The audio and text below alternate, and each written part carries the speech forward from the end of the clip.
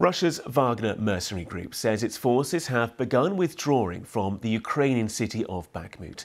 The head of the group, Yevgeny Prigozhin, says its positions are being transferred to the Russian army. There's been no independent verification of the claim by Mr. Prigozhin. Meanwhile, the United States estimates that more than 20,000 Russians have been killed in eastern Ukraine since the start of the year, many of them fighting for Bakhmut, where street-to-street fighting continues. Our defence correspondent Jonathan Beale met a Ukrainian family who've paid a heavy price for the defence of the city.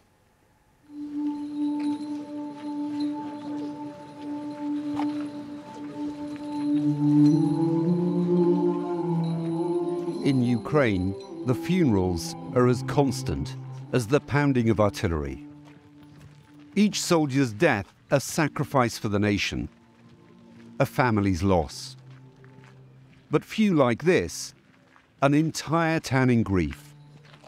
For Maxim, a young man who gave his life for his brother. When war broke out last year, they joined the army together. Maxim was 22, Ivan just 18. He was my best friend. All the time that we fought, we were in the same trench, in the same positions, in the same unit, in the same team. He was always with me, and I was with him. For me, this is a very dear person, not only by blood, but also by spirit, and in everything else. This is where they were last alive together. Bakhmut, the place their mother now calls hell. This is them engaged in brutal house-to-house fighting, before a Russian shell landed right next to Ivan. When I got hit, I was paralyzed. At that time, I felt like I couldn't do anything. I fell and felt something warm. Then I realized that I was bleeding heavily. Because I'd already experienced war, I knew that I wouldn't survive. But my brother didn't let me die. He saved me.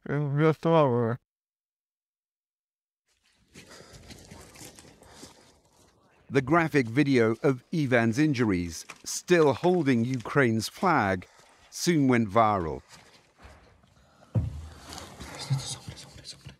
Too dangerous for medics to enter the city, Maxim had pierced his brother's airway to stop him choking. He stayed by his side for the next 9 hours. When Ivan was finally rescued, Maxim chose to stay in Bakhmut to fight alongside his comrades. He was killed a week later by a Russian sniper. His act of self-sacrifice scant comfort for his mum. Maxim had the opportunity to evacuate with Ivan, but due to the fact that his comrades remained there, he said that he would not leave them. He knew that he would never return from there. We still can't believe it. My soul has been ripped out. I have to live only for the fact that he saved his younger brother Ivan.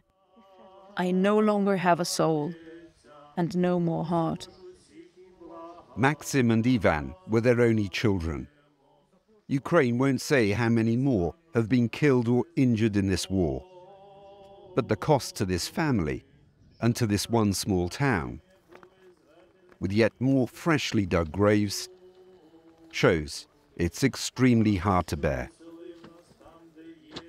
Jonathan Beale, BBC News, Tomakivka.